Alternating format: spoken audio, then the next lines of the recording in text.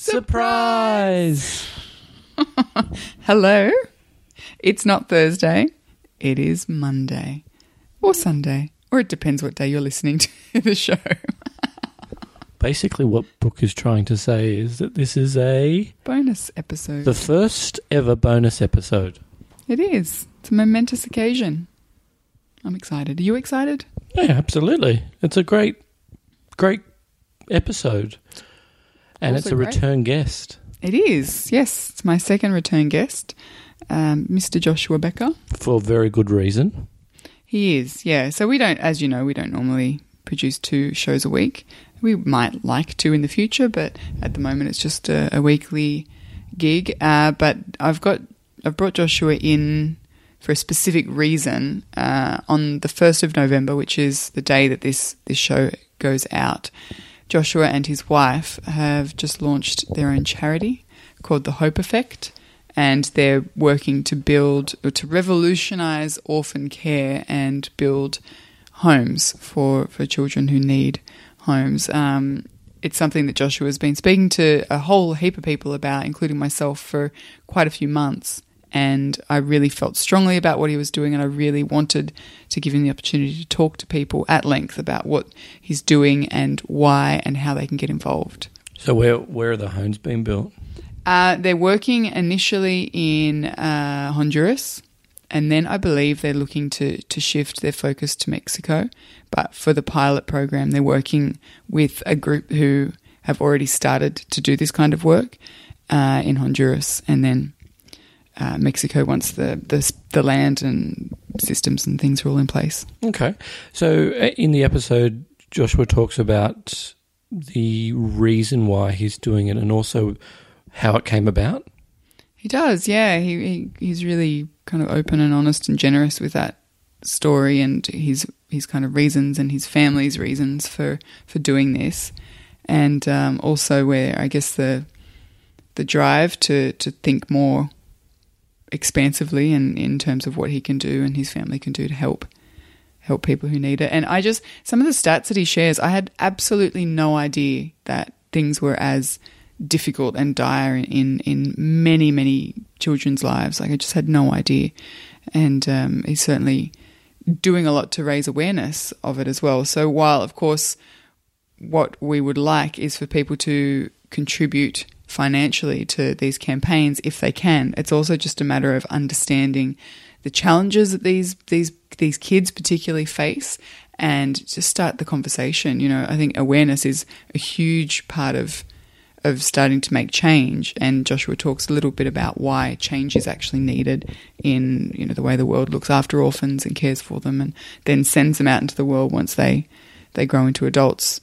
And just, you know, he's obviously incredibly passionate about it. It's a really cool thing to watch unfold. So apart from being a huge fan of Joshua's, which I know you are, and he's influenced a lot of the journey that we've both been on, why do you think listeners will be interested in this episode? Well, I mean, specifically, he talks about how when he and his wife first became minimalists, you know, they were like most of us, they started to think about how it would impact themselves in terms of their house being less cluttered, maybe their cost of living might go down, all of that sort of stuff. But he didn't ever really consider the impact that would have on his worldview. And that's something that I hear time and time again when I talk to people, you know, who have been through a similar kind of change. They start to think more expansively and more compassionately, and it's just a really, really beautiful kind of journey, I guess, that he goes on. But yeah, I think to get an understanding of how your worldview can change and your mindset can shift, even from making these seemingly really small and simple changes over time, it changes everything. So if you're near a computer or listening to this podcast on a computer, where can people go to find out, or to firstly donate and find out more? So I've actually set up, we're running a campaign called Homes for the Holidays. which is something that Joshua explains in our chat. But so to contribute to that or to find out a bit more, you can go to my.hopeeffect.com/slow. That's for that specific campaign. Or if you just wanted to find out more about what they're doing and how you can get involved personally, because there's also an opportunity for people to set up their own campaign pages and start their own fundraising efforts. You can go to hopeeffect.com, and that's where all of the information is. Very cool. Show notes to this podcast. You can find them at slowyourhome.com/33. And we'll just have links to all of the social media, Hope Effects all over social media as well, and of course the website and the campaign page. Great. And do you have a solution for the rumbling tummy that I've got at the moment? Which I'm sure is audible. Nope. Good stuff. All right. Thanks for your help. It's okay. I'm not sure what I helped you with, but you're welcome. And enjoy the bonus podcast with Mr. Joshua Becker.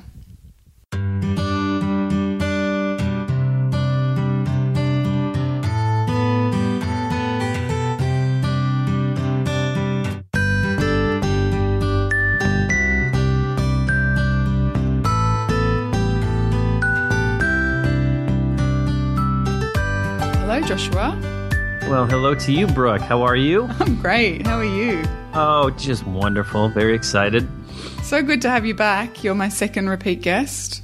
Yeah, hooray. That means I didn't strike out too badly the first time, huh? You didn't suck. That's right. I didn't suck. Or you were really desperate for guests, one of the two. No, that's not it. So you're well? Yeah, I'm doing really well. It's been a busy year, but things have finally, starting to wrap up a little bit as far as preparation work on some of the things I've been working on. So it'll be exciting to release some of the stuff into the world. I'm really this is a special bonus episode. You're the first bonus episode guest, and I brought you on to talk. Just to talk to you because I like talking to you, but also you're working on something specific that I really want to introduce people to, and I think it's a timely time of year to do that. Tell me about the Hope Effect. The Hope Effect is a nonprofit organization that we first had the idea for last November, and we have spent the last 11 months preparing and getting ready to launch and release into the world. Our mission is to change how the world cares for orphans. We thought, hey, if we're going to do something, let's dream big and let's try and solve a significant problem. I'm happy to talk any backstory as to how we arrived on this problem and how we got there. But the basic idea of what we're trying to do is there's actually decades of research on traditional orphanages, or how most third world countries at least care for orphans, and how the typical orphanage that we think of with 20 or 30 kids and 2 or 3 adults, that the research we've known for years is that this is actually pretty harmful to kids, just because they don't get this interpersonal interaction and attention that the kids would in a typical family with much smaller adult to kids ratios. And so these kids fall behind in all sorts of human development, and as they age out of these orphanages, the statistics are like 80 to 90% more likely to end up homeless or in prostitution or incarcerated. So we're hoping to bring about this new model and introduce more and more people to it, and use it as a way to, I would say, mimic the family a little bit more in our orphan care solutions. Yeah, and that's something I wanted to talk to you about, because what you're doing, you're really revolutionizing the way orphans are cared for, because you're kind of building this family unit. Can you tell me a bit about the style of, I think style's the right word, but the model, I guess, that you guys are going to be building?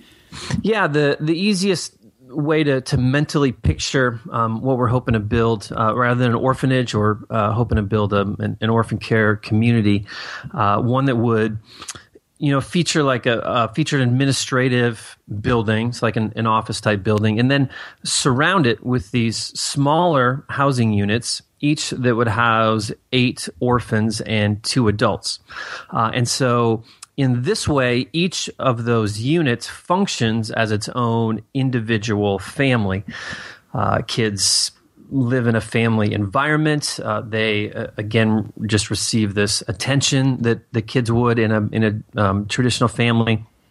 Also, they get just a picture, like just a mental idea of what a family looks like and how a family functions for when they age out and they start families of their own. So that's the general idea of it.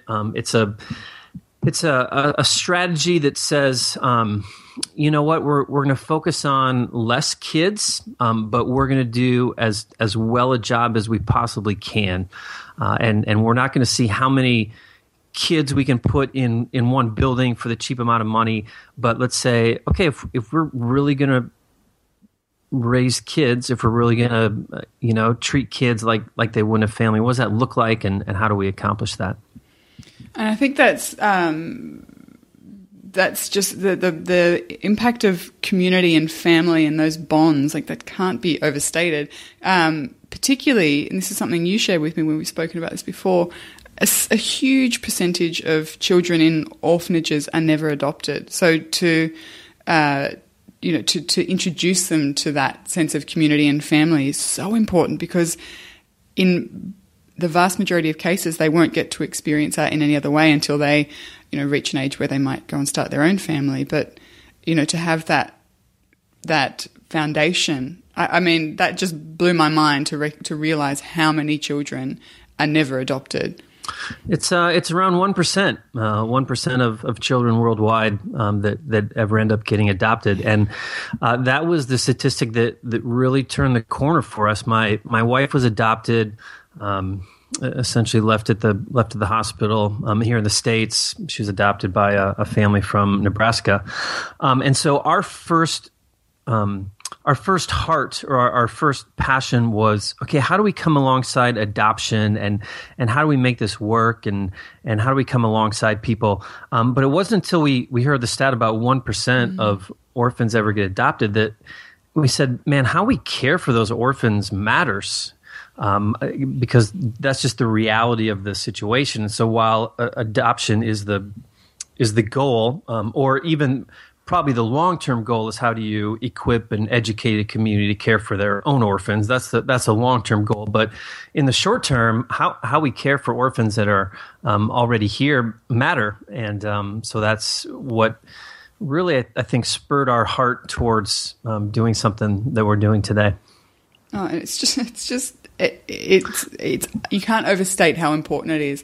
Can we go back? So you mentioned that your wife was adopted. So you guys have, you have a heart investment in the issue of adoption, but also what prompted you to start the Hope Effect? I mean, you've spoken to me a little bit about it. You realized that you were secure and safe and financially doing fine, and you wanted to expand, the impact that you had. So I guess my question is, you're known for becoming minimalist. You've made a really wonderful impact on people's lives in that way. And has that journey to simplifying your life and living more intentionally played as a significant role in you taking this direction with life?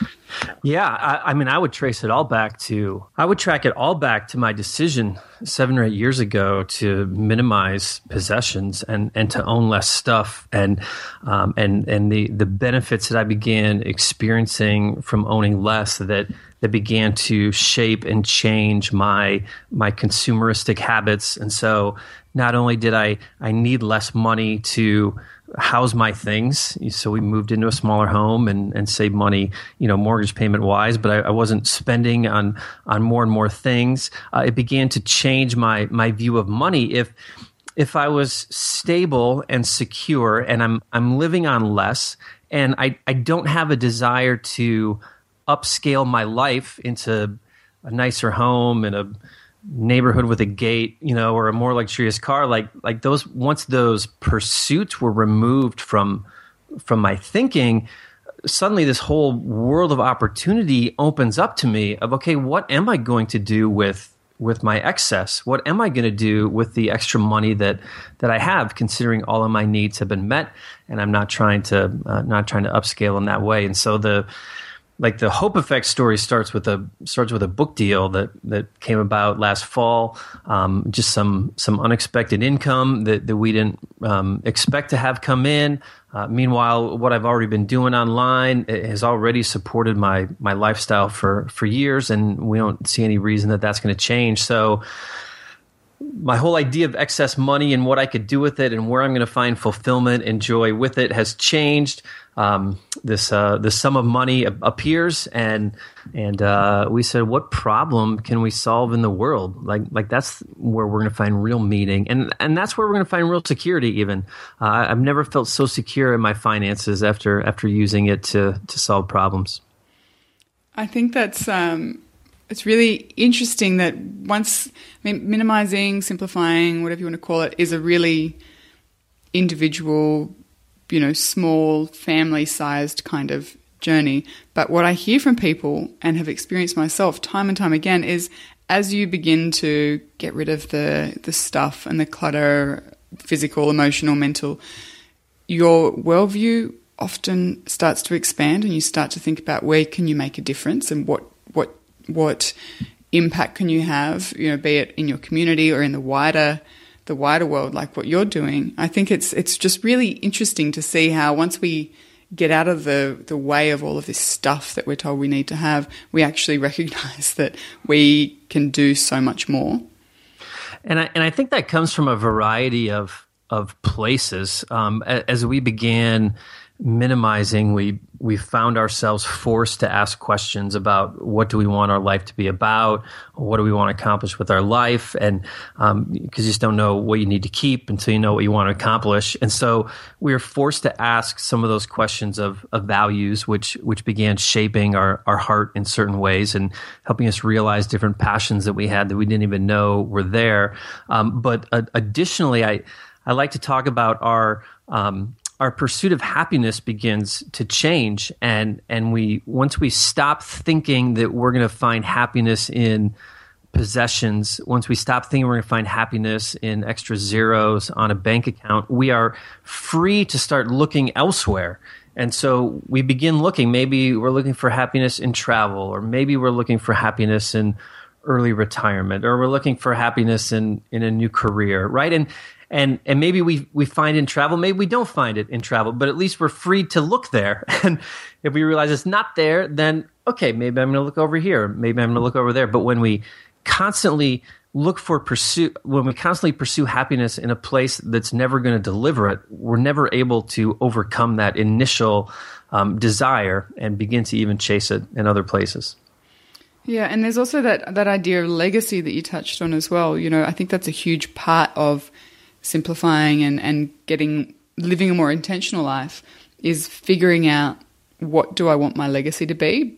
Both, I've written about it in a physical sense. We don't want our legacy to be a house full of crap for our kids to go through when we pass away. But, also in terms of a greater sense, what could we do? What could we leave behind? And, it sounds like you guys have really spent a lot of time thinking about that and, reflecting on how you can best use what you have at hand, which is, a platform. You've got people who want to listen to what you have to say. You're also in a financial position that you want to share, the windfall of the book deal and start to make an impact on the world. I think, that's phenomenal. I agree. And yet it's not I never dreamt 7 or 8 years ago when I realized I had too much stuff in my garage that what that would eventually lead to. And I knew people that started nonprofits, or I would, hear of a different nonprofit that was doing and be like, wow, that's pretty amazing work. How does that ever happen? I could never do that. I never dreamt this is something that I would be doing with my life. But as we freed up the space and as we freed up the resources, both the financial and the time and the energy, suddenly this became a reality that was within grasp. And I don't know how to say it any different other than I don't think of myself special in any way. I just think of it as I had the time and I had the capacity, and this is something that I want to do. And I think it's something that anyone could do and could get started. But it's not the call for everyone. Not everyone's going to do it, but still, it's I think just a reminder that we can accomplish far more good in this world than we ever realize once we begin focusing on it. Exactly, and that's what I love about the way you're structuring it and what you're asking people to do to get involved. There's lots of different campaigns that people can get involved in helping to raise funds, but specifically the one that I wanted to talk to you about today was this campaign called Homes for the Holidays. And I love this because so often I talk to people who struggle with the idea of gift giving over the Christmas season and how they can maybe make a more meaningful contribution. I've had a couple of episodes of the podcast where I talk to people who have done away with gift giving for adults and instead pool all that money into a charitable donation. And that's basically what you're asking people to consider this year for the Hope Effect and Homes for the Holidays, is to kind of forego some of those gifts that maybe aren't necessary and look to donate some of that money to you guys. Is that something that you guys do as well? Do you give a charitable kind of gift in lieu of physical gifts, or?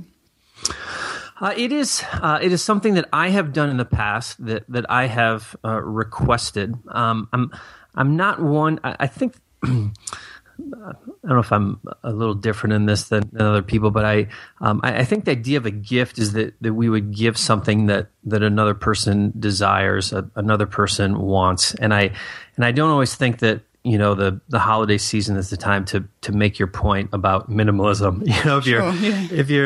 If your mother-in-law wants a new purse, then I'll happily find a new purse for my mother-in-law. But personally, for me, I have done this for birthdays in the past, where I don't need anything, I don't want anything, but there's people that still want to express their love and show their appreciation.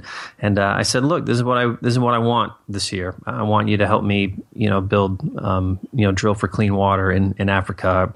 I want to help come alongside this and help solve this problem. And it's a win-win. You get the emails and I get the emails, and constantly, how do I overcome this holiday clutter, and how do I redirect my in-laws from the gifts that they give? And I just thought this is a pretty good opportunity for someone to say, hey, I don't want another sweater for my drawer. I don't want more clutter in my closet. Why don't you help me?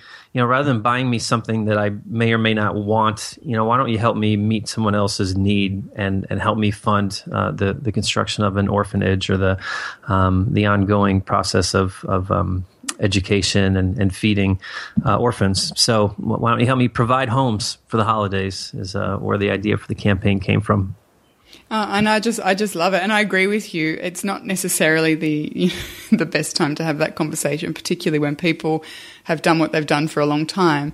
But I do know of a lot of families who have all kind of come to the same conclusion. They're thinking, none of us need anything, none of us really want for anything, but we enjoy the process of sitting down and maybe showing love in some capacity. My family has always given World Vision vouchers as part of their gift giving, even if it's something like giving a family a goat voucher, that sort of thing. And I think that adds a real beauty to the holiday season. But I really love this, particularly for those families who are looking for a way to kind of make a contribution and do it together as well. I think there's something really beautiful about doing it together as a family unit or a group of friends. Mm-hmm. Yeah. And when you start multiplying numbers, the effect that you can have is pretty unbelievable. I mean, our goal is to our goal is to find 5,000 people who will donate their holiday season to provide homes for orphans. And if we have 5,000 people donate their holiday season, and if they were each to raise $100, I mean, that's $500,000 that we're able to provide, which is enough to build 3 homes, and well, it's enough to build 4 homes and fund them for 2 years. Like, that's some pretty significant change that you can bring about in the world when people start. It's one of the things I'm most excited about. You know, our Becoming Minimalist does pretty well, and there's a lot of people that stop by, and I'm like, man, if 500,000 people come by in a month and none of them want to buy stuff with their money, what could we do if we're able to, you know, focus that resource and focus that mindset and focus it all on one very real problem in the world that nobody seems to be talking about? I think that we can accomplish a lot of good things together. Absolutely. And like you say, just bringing awareness to it as an issue as well, because I had no idea. The stats that you've shared with me, I had absolutely no idea of how dire the situation is in many instances and how few children are actually taken through the process of adoption. So I think what you're doing, you know, in terms of the fundraising and the building of the orphanages is wonderful, but also just to get people to start thinking about it and an awareness of it. Right, because then as soon as you hear it, you're like, oh, well, that makes perfect sense, right? I mean, oh, yeah, I suppose 25 kids and 2 or 3 adults. I see why you run into all these problems, not just with development, but with abuse and all sorts of things. And you're like, I just never even thought of it. And then you hear it, and you're like, that makes sense. I think your idea should work. Why wouldn't it? Exactly. And I think it will. You know, I really think that people will take this idea and run with it and contribute some of what they might have spent on Christmas gifts or holiday gifts or throughout the year. And yeah, I really think that this is going to roll forward, and you guys are going to change a lot of lives. It's awesome. Is there anything that you want people to know before we head off? No, you know, well, I should say yes. You know, we're calling people, you know, especially minimalist, simple living type that might have the resources and want to direct it towards something. Obviously, the Homes for the Holidays campaign is a big one. We're again, speaking of just the power of numbers, we're inviting people either to start a holiday campaign or just commit $10 a month on a recurring basis, which is the price of a Netflix subscription. But again, if you could find 2,000 people and each committing $10 a month, that's $250,000 over the course of a year that you can use to fund and keep homes going. So I would just really encourage people to get involved, to find out more, to, you know, join, you know, hop on the website, hopeeffect.com, and see some videos about our strategy and our plan. And if it's something that resonates, then we would love your help and appreciate the work that you're personally doing to make it happen. No, right back at you, because it's, you know, it wouldn't be happening without you guys. So that's awesome. So head to not the Hope Effect, just hopeeffect.com, and you guys can check it out from there. But Joshua, thank you so much for talking to me and being my first bonus episode guest. I appreciate you having me on, and the timing is wonderful. Thanks for letting me talk about this. No worries. Good luck with that.